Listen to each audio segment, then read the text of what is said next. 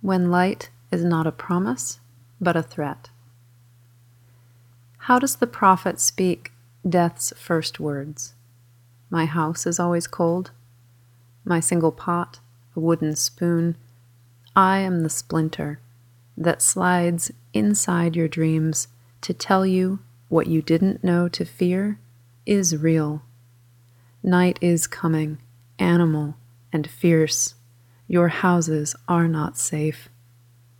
I feel the hot breath on my neck, and for us all, I pace the pre-dawn curse. Marauding visions on the line. The children dead, the weight of them, slim waste of withered crops. There's space between the famine and the feast. A man exists before the truth can set you free.